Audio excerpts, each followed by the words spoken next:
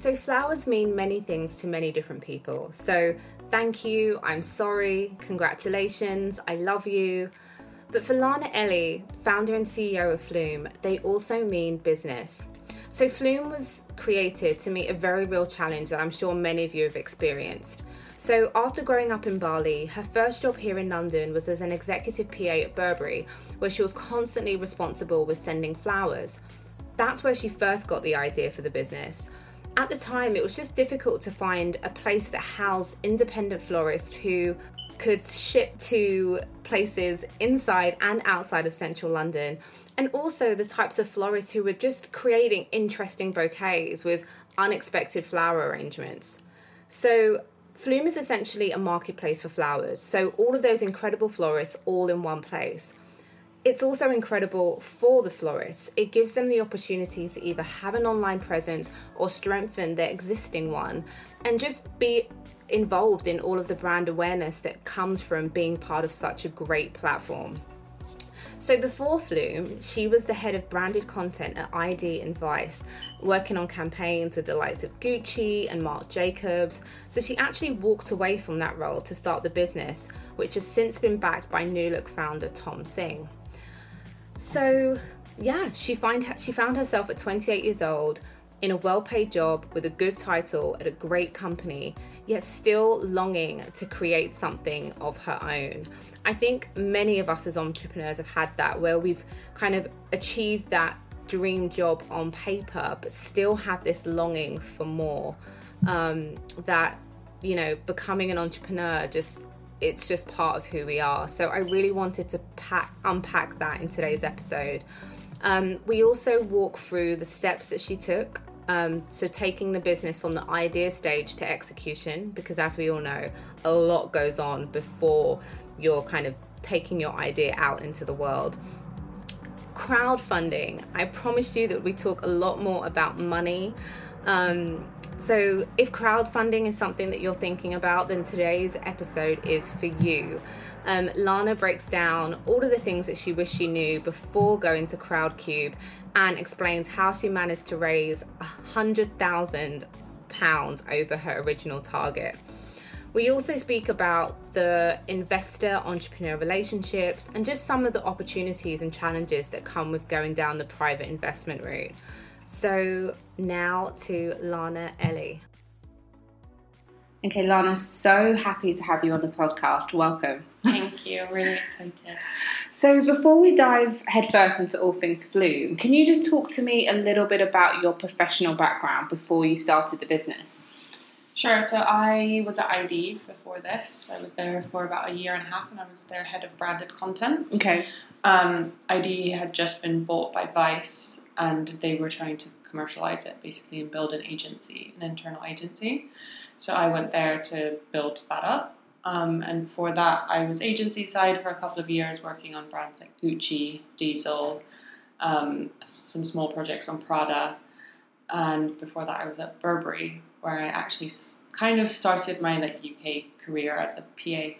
Yeah, because you grew up kind of in all these amazing places. I grew up in Bali. Yeah. Which was quite random. And then I moved to America when I was 15, and I moved back to Bali and tried Australia. I couldn't figure out where I wanted to be. Yeah. I think. And then as soon as I moved here, I was like, yes. London is the place. I actually moved to West London, and I was like, this sucks. Why do people like London? And That's then I found these two twins and moved east, and I was like, oh, this is fun. I know, it's so funny, London, how polar opposite different sides of the city are. I mean, there's definitely good West London places, but I was in Maida Vale with families. Okay, so it's a different feel. Age 22 or something. Different feel. No thanks. So talk to me, so how did... it was really interesting that your last job was kind of on the consumer insight side of things. How did that kind of help with this transition? It definitely was the information I needed to help me take the step. I think I knew what I wanted Floom, but just because you want something, it doesn't mean everyone wants it. And as I was going through, so Vice, basically they poll all of their users. They get 50 million users. Wow. A month. They poll them, and out of that, they put together a consumer insight strategy and sell it to brands. Okay. And I was using that strategy and kind of speaking to different brands about how they had to change their advertising and their comms and start to speak to people in a way that, you know, because people had changed what they wanted. Yeah. Start to speak to them like they respected them. Yeah. Almost in a way. Like they were also intelligent human beings and stopped running ads that just gave you no value, and brands needed to have a purpose, and, you know, design really changed. You look at most websites now and they're like stripped back, white, clean.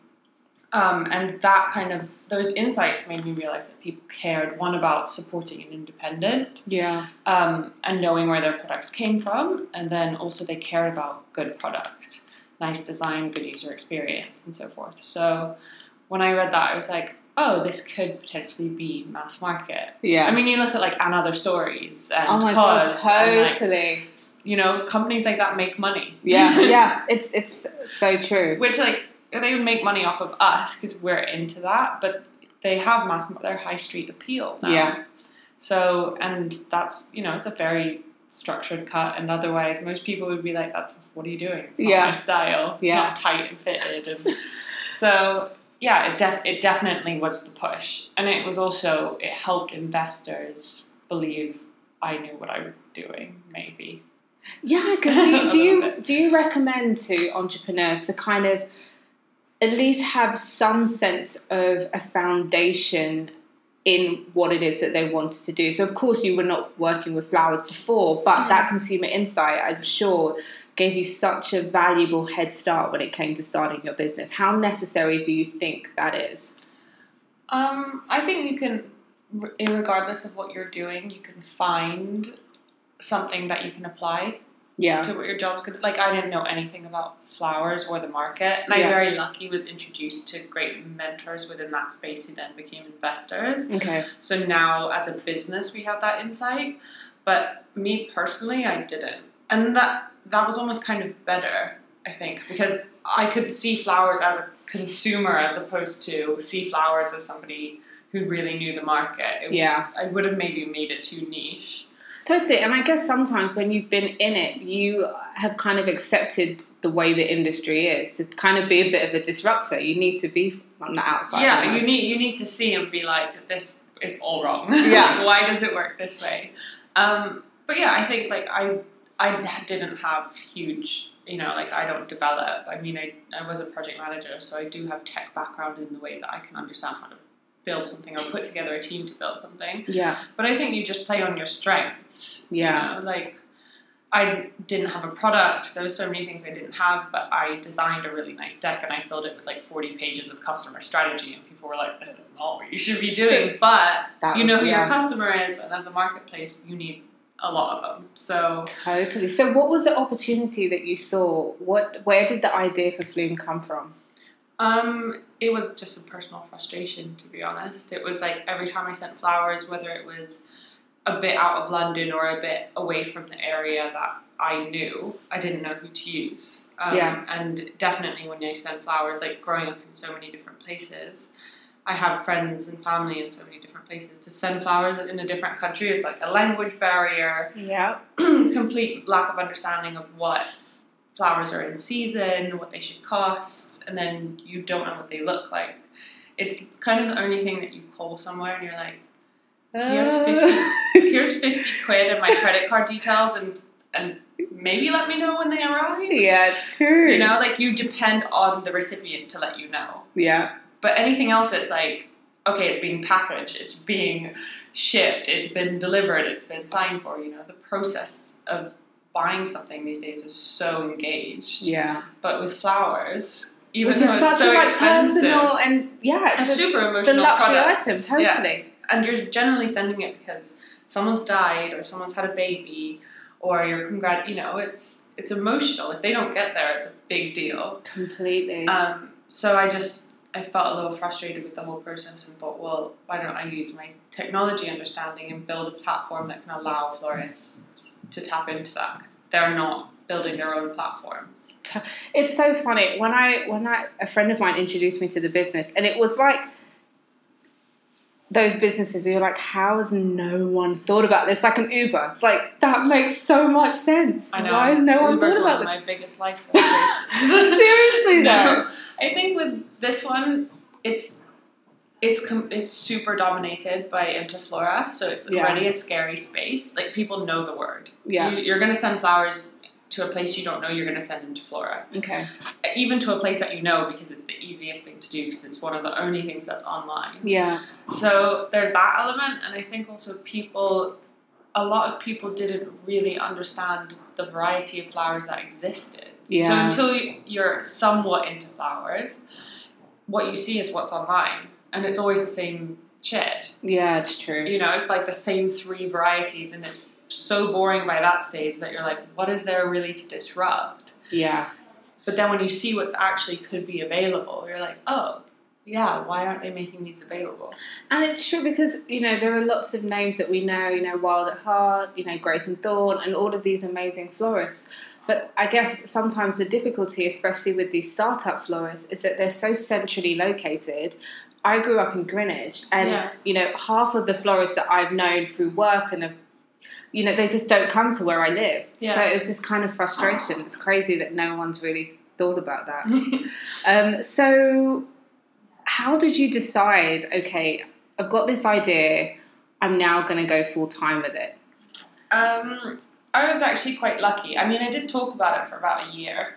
I'm starting this company, and people were like, yeah. Because you had the idea quite a few years prior to, like... Yeah, I had the idea of Burberry, but not in the way that I was ever going to do it. Okay. It was more like, I didn't really have my tech experience yet. Okay.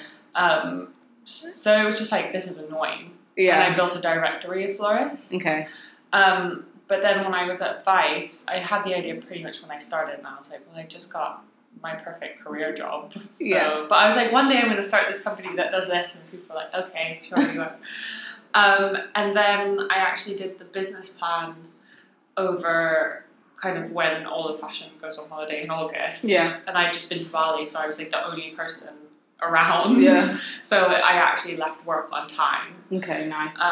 And I just go home and start doing research on it. And once I started doing research on it, I was like, oh my God, like there's so much opportunity in this space beyond what I had just imagined. So what were some of the things that you were discovering?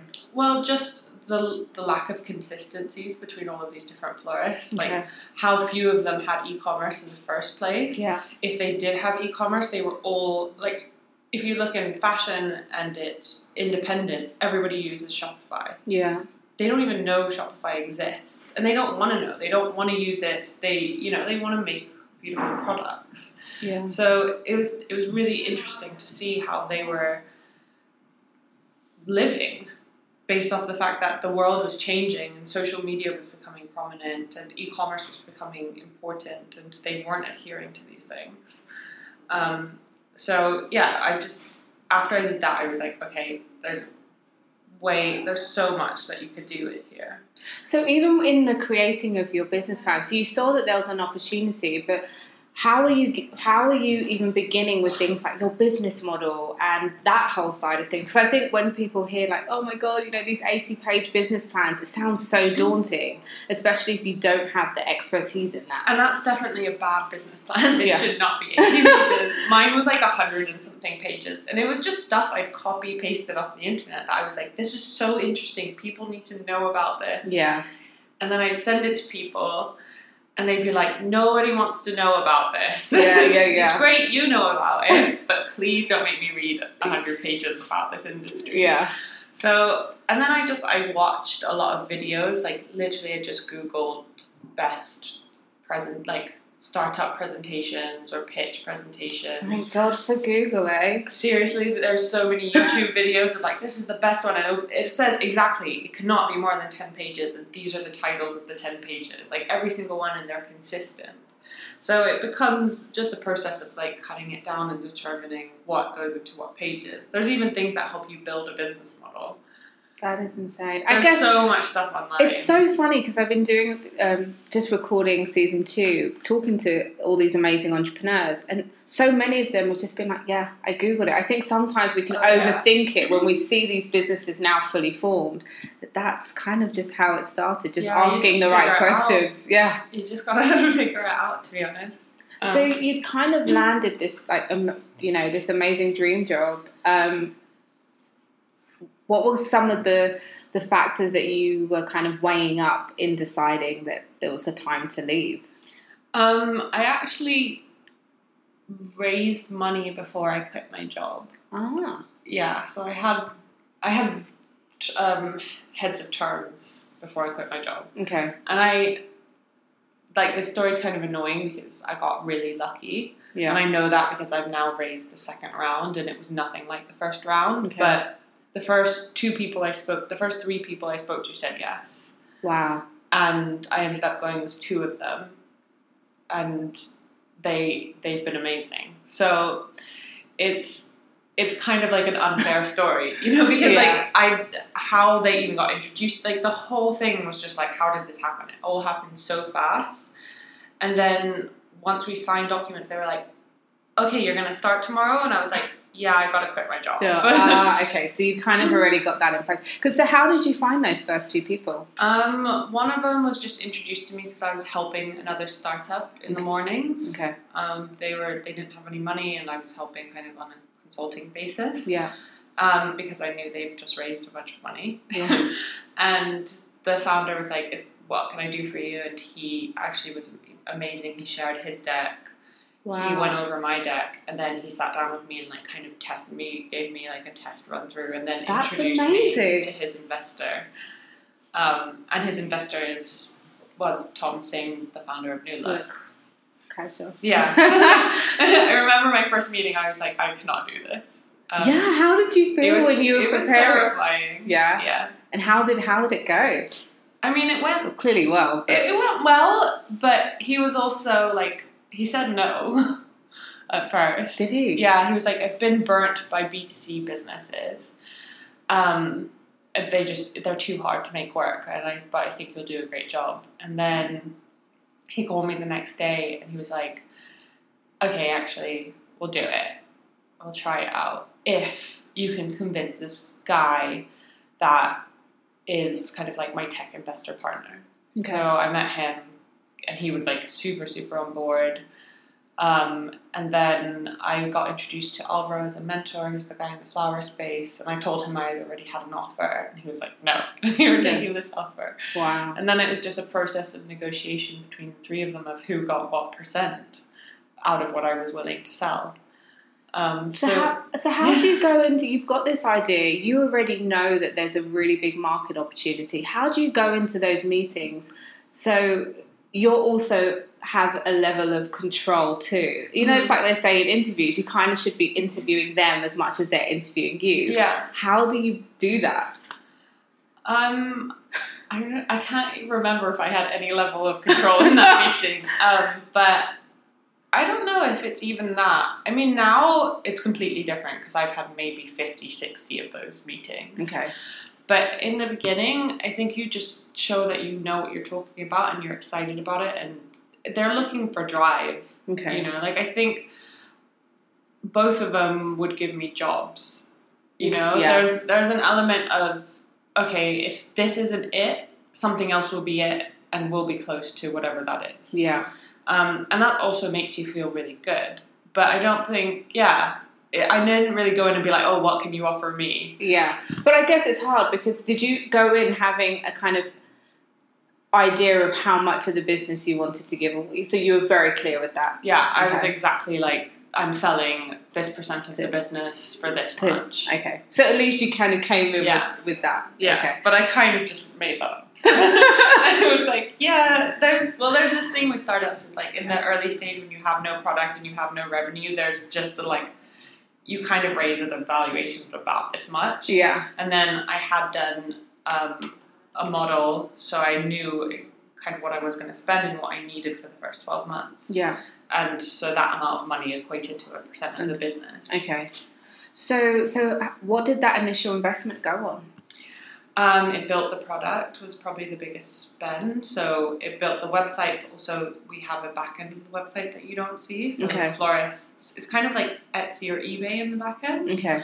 So whereas on eBay you see the shop page, but you can also make an account and log in and add your own products, name them, or publish them. Yeah. Florists do that themselves on our back end. Oh, okay. And that's all designed for them the same way the front end is. Interesting. Yeah, so there's kind of like two websites going on. Yeah. One that isn't public. So it built that, and then we got the first 3 team members. So what were their roles? It kind of, Olivia was our first one, who's actually left since, but it was kind of just like, help me do everything. Yeah.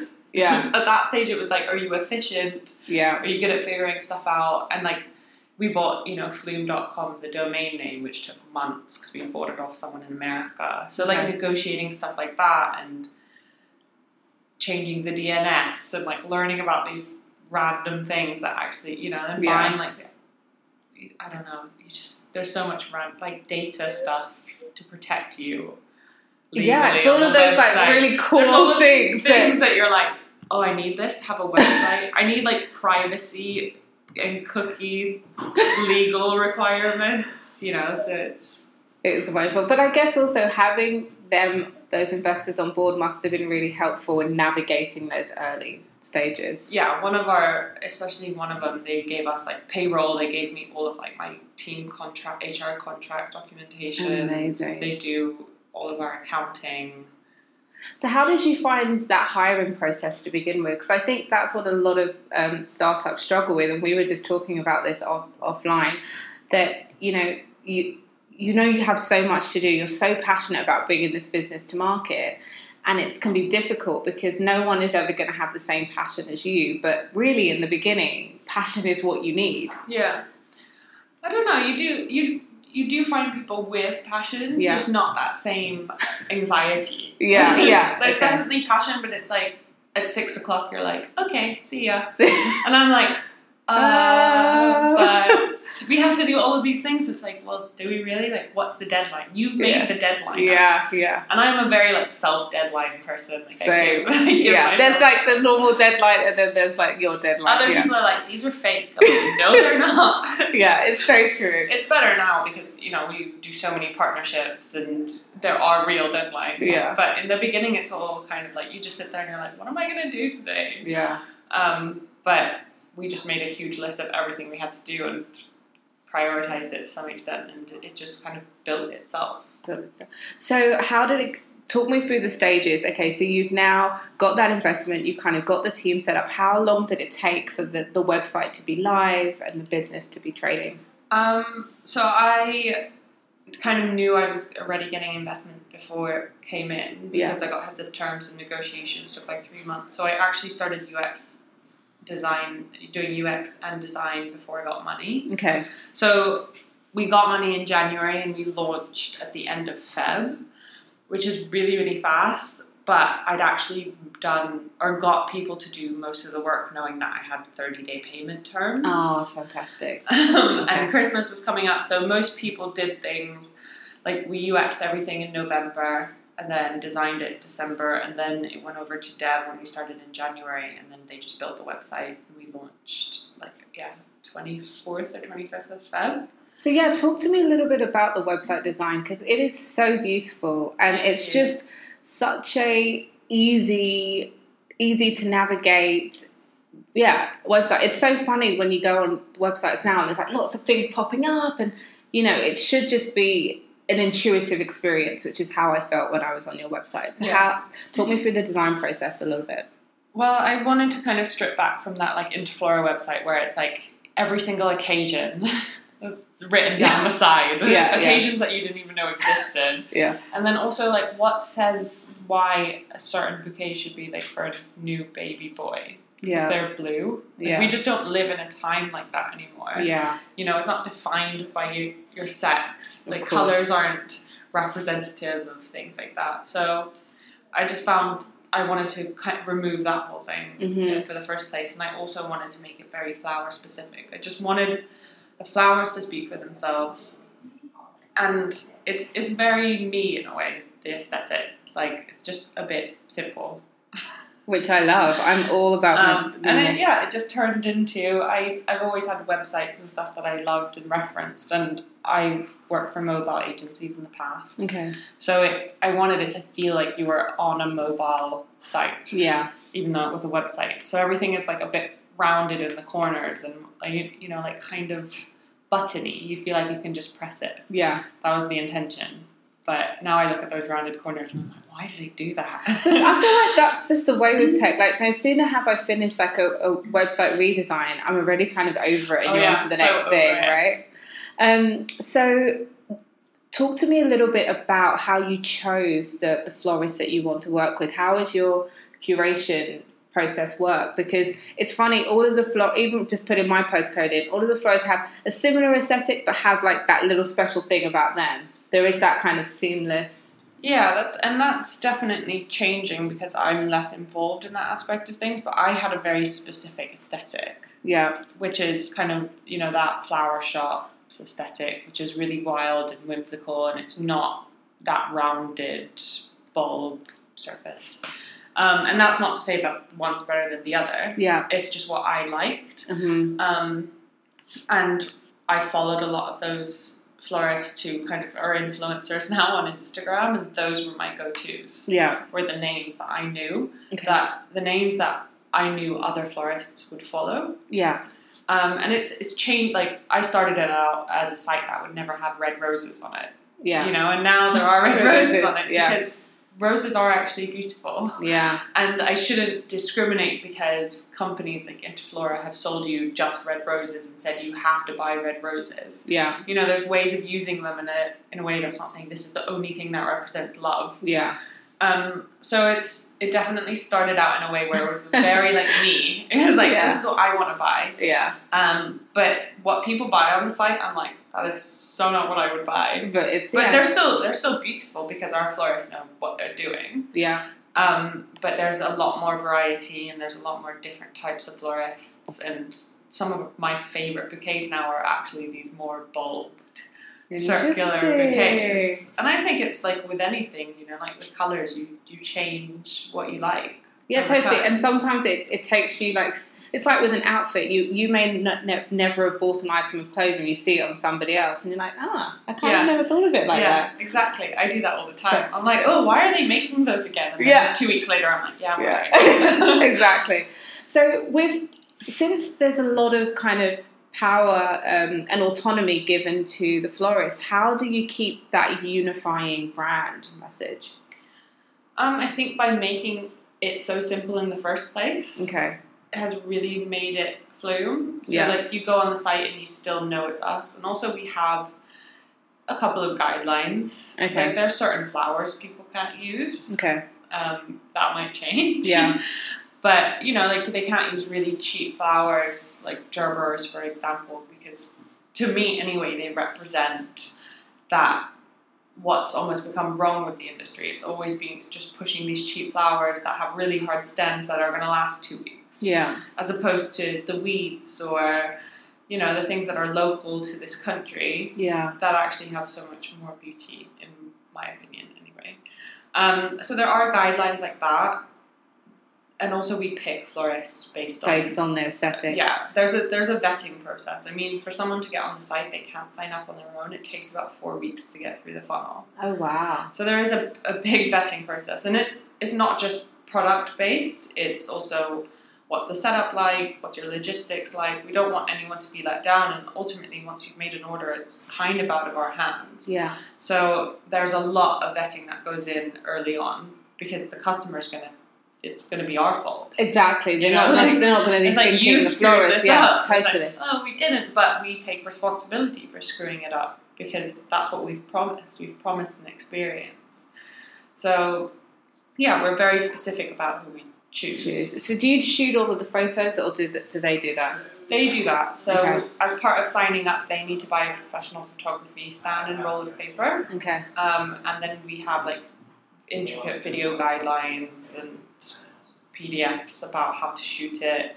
all the different photos you need to so get on. creates And that's that why quality everything control. is kind of like I was like, how is it all like coming together so seamlessly? Yeah. If it's all coming from the florist, okay, that makes a lot of sense. And there's a retouching process that goes through us as well. Okay. But yeah, they're shooting it all themselves. Okay, that makes sense. So let's talk numbers for a minute. So how does it work? So is it the business model? It's like an affiliate model. So I remember reading that the florist will take 80% of the fee, and then you guys take 20%. Yeah. And what made you decide to work it in that way? It was just the unit economics of it. Okay. For us to be profitable at some stage, because 20% actually potentially sounds like a lot to people, but we're not putting 20% on top of the product. Okay. So it's out of the original retail price, but it's small money. You need huge quantities. Okay. And at the very minimum, what it costs, if we find the best solution for acquiring a customer, it would only make sense if we were making that kind of a margin. Okay. Because otherwise we'd always be paying more than what we were making, and we could have, millions of users, Yeah. and we would never be profitable. So how did you get your first customers outside of family and friends? Probably press, off the back of press. Okay. We've always been really lucky with press. So is that something that you actively kind of had a PR strategy that you did yourself? How did you go about that? Agency in the beginning. Okay. What were the benefits of having someone at the start? I think it's somebody who just saw your brand differently from you. Yeah. And also PR is very relationship based. Yeah. And it just kind of like lets you get on with what you're doing, and they're doing the outreach. We haven't had a PR agency for a while. And we get a lot of inbound PR, so that's been good. But otherwise, we did flyers, we did postcards, which we put in shops. I ran ads about it even before I had a website. Where were you running the ads? On Facebook. Yeah. Just out of, spare money I had from when I was at Vice. Okay. And it was just pushing to a website that was collecting emails. Okay. So we had already had 6,000 Instagram followers before we launched. Wow. We had, I think, about 3,000 emails. And it didn't say anything. It was just like a page that we built in like 5 minutes. Like coming soon. Yeah. Yeah. Like, be the first to know. And it had an awful carousel of some random pictures I shot in like my living room. And that, being able to email people who had signed up, even though they didn't know what it was, it was at least like 1 or 2 people who were like, oh, I'll use this. Yeah. Maybe one day. Or I'll tell somebody to. Because, your growth has been amazing. It's like 10% month on month. What are you... 18. Oh, it's 18 now. Okay, so wow, so it's even grown since the last time I checked. So yeah, what do you put that down to? Because as you said, you're not actively PRing anymore. That's impressive. Now it's different. Like now we have internal strategies. Okay. So we defined markets that really work well for us. We go for a lot of PAs within businesses because we know they're gifting a lot. So we'll put a list of businesses together and think, well, how do we find the PAs that work in there? Okay. We work with Facebook, BBC, Kiehl's, Lindt. We do influencer gifting. So we'll do like 150 wreaths or 300 bouquets all in kind of one go. Okay. And that has really been our biggest thing, is having those businesses. Yeah. Especially because we were London only for so long. Yeah. We had this big issue where we were pushing customers to the site, and they would be in London, but then they put in a postcode that wasn't in London. Yeah. It's like the most annoying thing about this, because you're always sending somewhere else. You're generally not sending to yourself. Yeah. So we just were like, how are we going to find people who are in London sending to London? Yeah. And that was businesses. So what's the split now, business to It's definitely gone down. It was about 60-40 businesses. Okay. Now we're nationwide, so it's gone up. So we were nationwide right before Valentine's Day and Mother's Day. And now it's gone up. Yeah. And then also we crowdfunded really recently, so that was like got us quite a bit of press and meant that we were on like Crowdcube's mailer base to thousands of people. So it brought in more of an individual customer. So what made you do the crowdfunding? after because you've done 2 rounds now. That was part of the second round. Okay. Yeah. So we'd already confirmed about 75% of the money. Okay. But we'd always been having conversations with florists and customers. Customers would email me and be like, if you ever do another round, I want to get involved. Like, just tell me. And I was kind of like thinking about it. I was like, there's so many of these emails that I could put together, and like, what really differentiates us? Yeah. It's the independent florists. And then all of these other companies, or these big companies who have raised millions of pounds that we're competing with, and they're not about the flowers. And so we're kind of people's choice. Yeah. And we're trying to support independence. So why don't they get a cut? Yeah. And that was the best way that we could find that people could invest something as little as 50 quid and become an equity shareholder. Yeah, so can you explain that? Because I think a lot of people have heard about it but don't really know logistically how it works. Yeah, I didn't really either, to be honest. It was definitely a big ordeal. They just put you on a platform, you go through due diligence, you need to be selected by them, you negotiate, you give them some of what you raise, so they take a fee. But there's the 2 main ones are Seedrs and Crowdcube. Okay. We did Crowdcube, and you build a video and you basically build a live pitch. And then people pledge through that pitch and run investment through it. So all of the 75% investors, the ones doing 50 grand and up, still pledged through that. Ah, okay. And then we set our target. Yeah. And then you just kind of email it out to people and say, if you're interested in being part of the journey, invest what you can, and based on this valuation you get a percentage of the business. So we had florists invest, probably my favourite thing. Nice. It's nice to like be a company like ours and see the people that we're working with believe in it. Oh, definitely. And I guess for them, you're allowing them to push their businesses forward without them having to spend on creating this kind of e-commerce infrastructure. Yeah, exactly. I mean, there's always situations like this where it's like, well, are you really supporting an independent if you're taking some of their margin?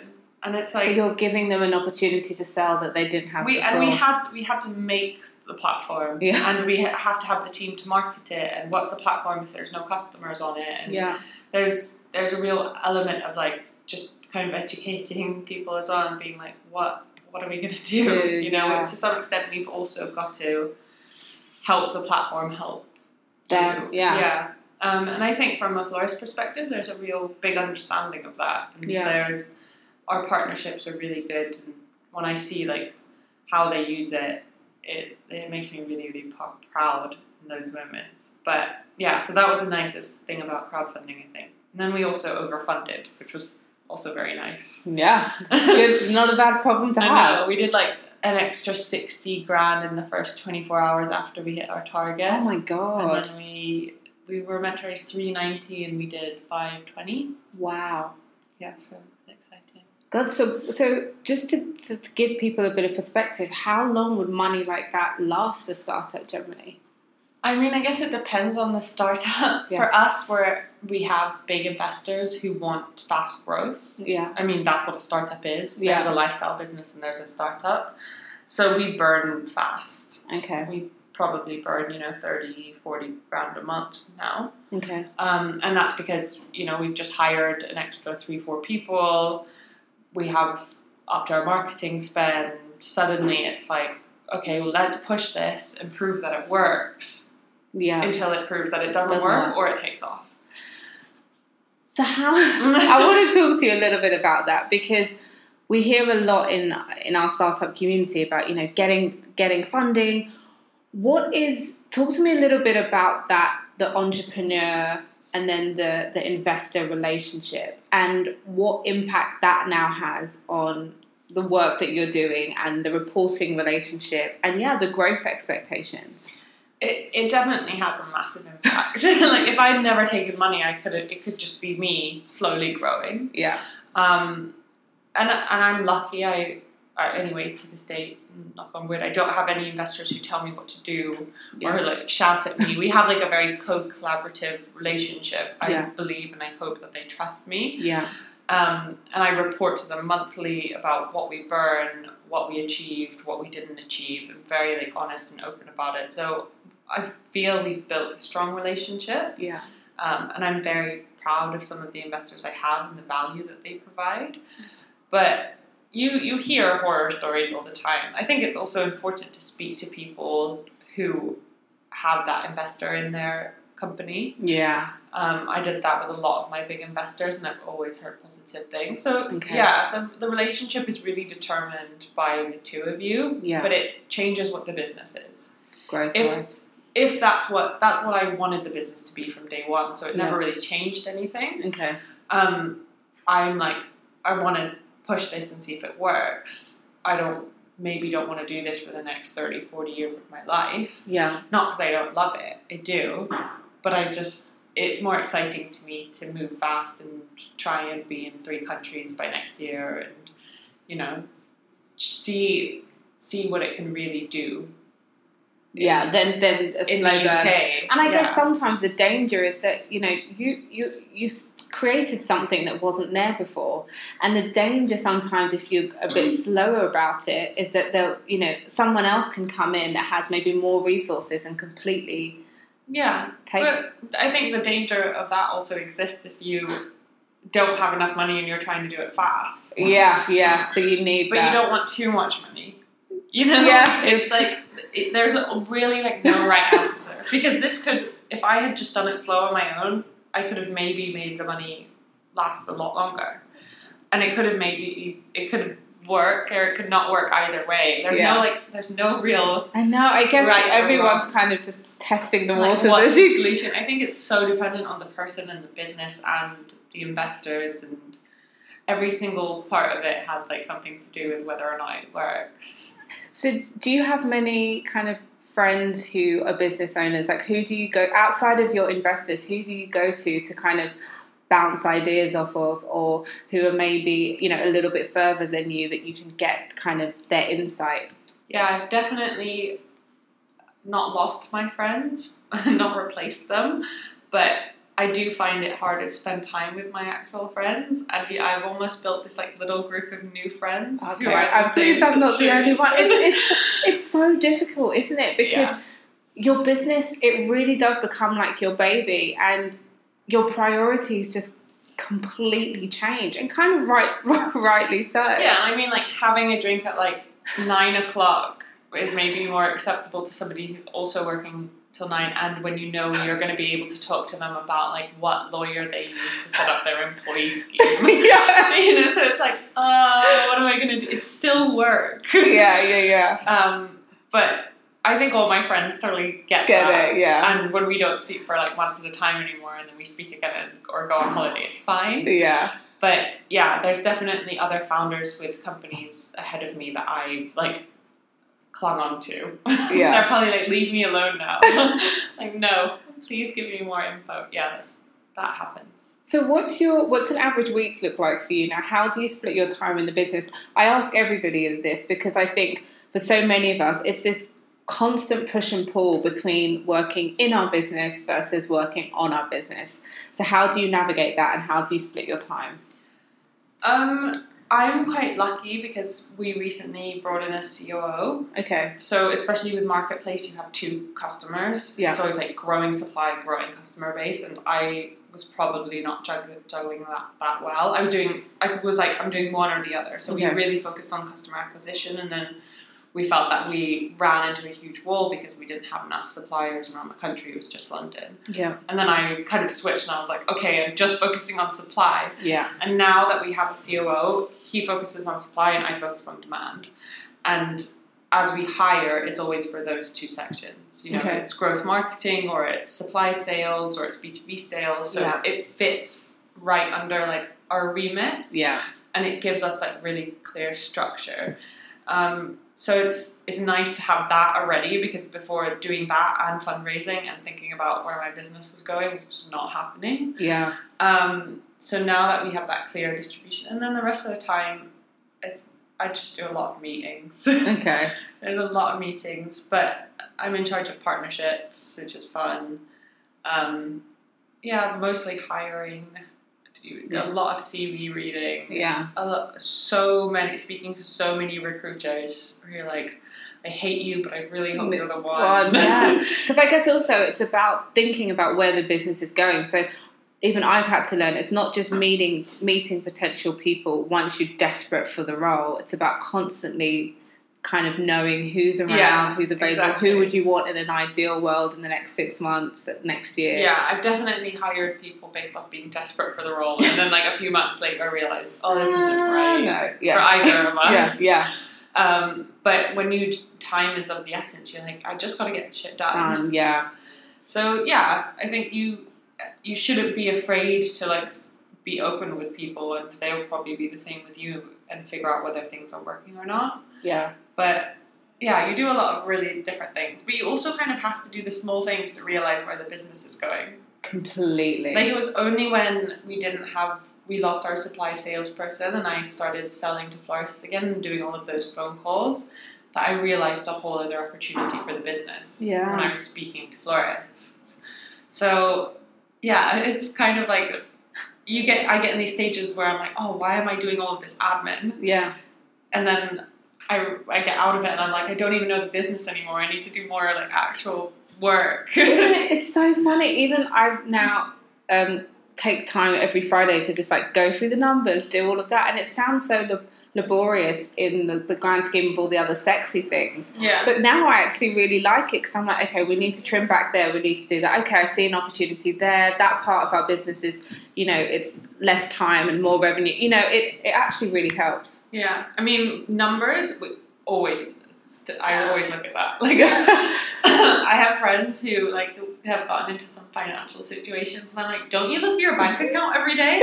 And they're like, no. I'm like, what? I literally look at it every day. I'm like, money's going down. Money's going down.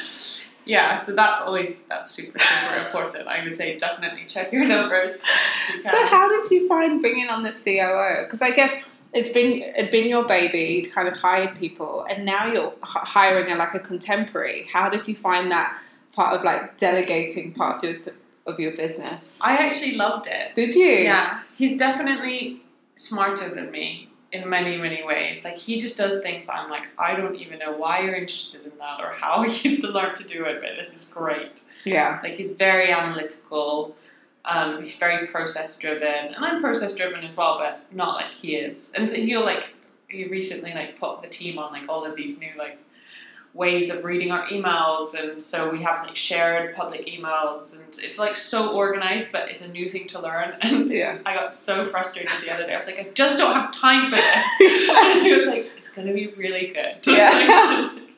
And I know it is. And it's actually such a relief just having somebody, if I'm gonna go to Greece for 3 days, which is for me 3 days, and thinking about it, I'm like, oh, thank God Jack's here. Yeah.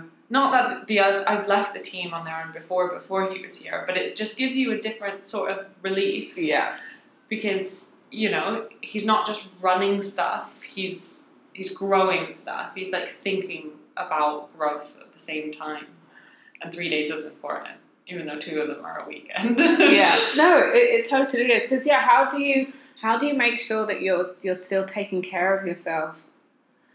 Because if you're not on the ball, your team are relying on you to be sharp. How do you make sure that you are kind of even just taking a step away to, like you were saying, in doing different jobs and shaking things up, you get ideas. How do you make sure that you're still keeping fresh, still keeping inspired, and you're not every day kind of... Yeah, I do have moments where I'm like, oh, I'm really not into this. Yeah. I'm really into this. And I think you just got to look around the business and find the different things. Yeah. I'll be like, oh, I'm kind of bored these few weeks with what we're doing. Yeah. And as a result of that, you'll just fire out 6 emails to different companies you want to work with. And then now off the back of it, we're like, oh my God, we've just done way too much. Yeah. We have a pop-up and other stories happening. At the end of this month. So suddenly things happen when you get into that stage. It's almost like a really good stage to get into. Yeah. But in taking care of myself, I probably would say I'm the best person at that yet. Okay.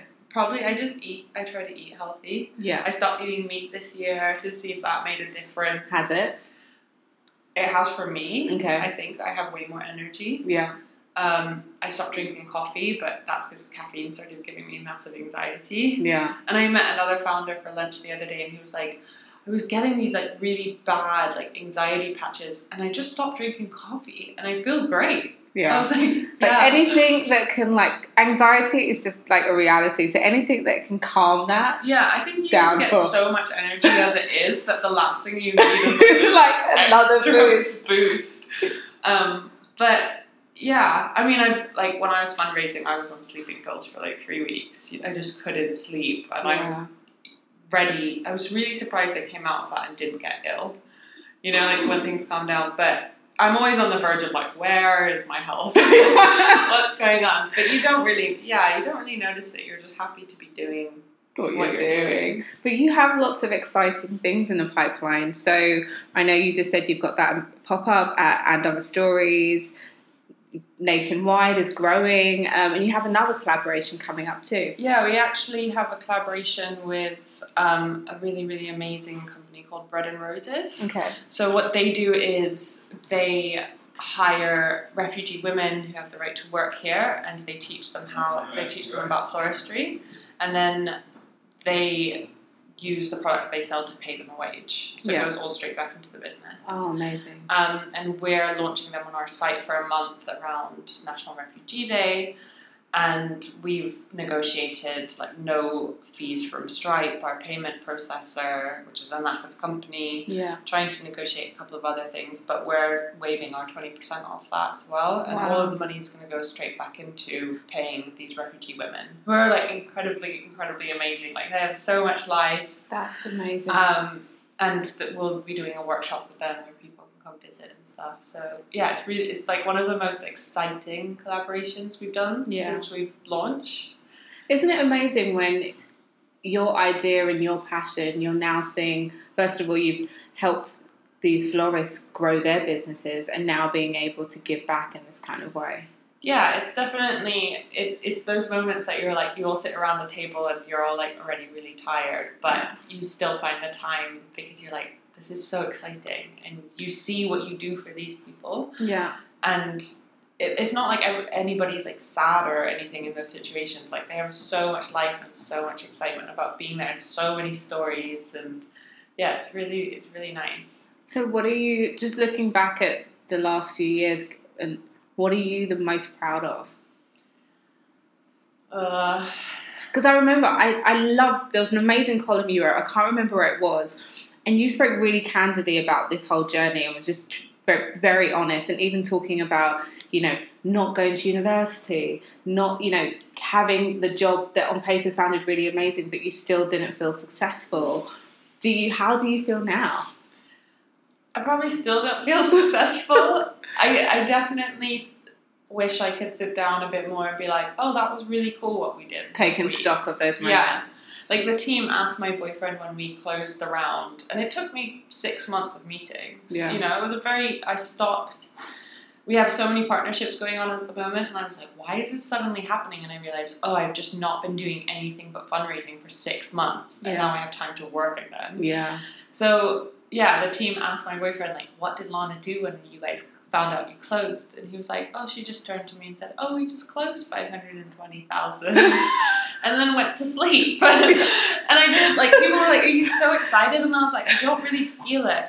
Like, part of me knew we were going to close because I had to know for it to happen. Yeah. And I never questioned it, even though so many people said no, and so many people were like, are you scared? I'd get phone calls all the time from my investors being like, are you worried? It's like, no, but evidently you are. Yeah. So, I don't know, you accept, internally, I guess you accept a certain path for yourself. Yeah. That it's almost when it happens, you're like, oh, cool. Yeah, you're kind of on to the next thing. Because, actually, I want to round out with that, because I think as entrepreneurs, we forget about the fact that, you know, being in a relationship with someone, that's quite an interesting dynamic, because our businesses end up becoming our babies. How do you navigate that? I have a very amazing boyfriend. I was like this anal, clean person who like loved to cook. I don't do any of those things anymore. Yeah. Now I'm like cleaning. He puts up with so much shit from me.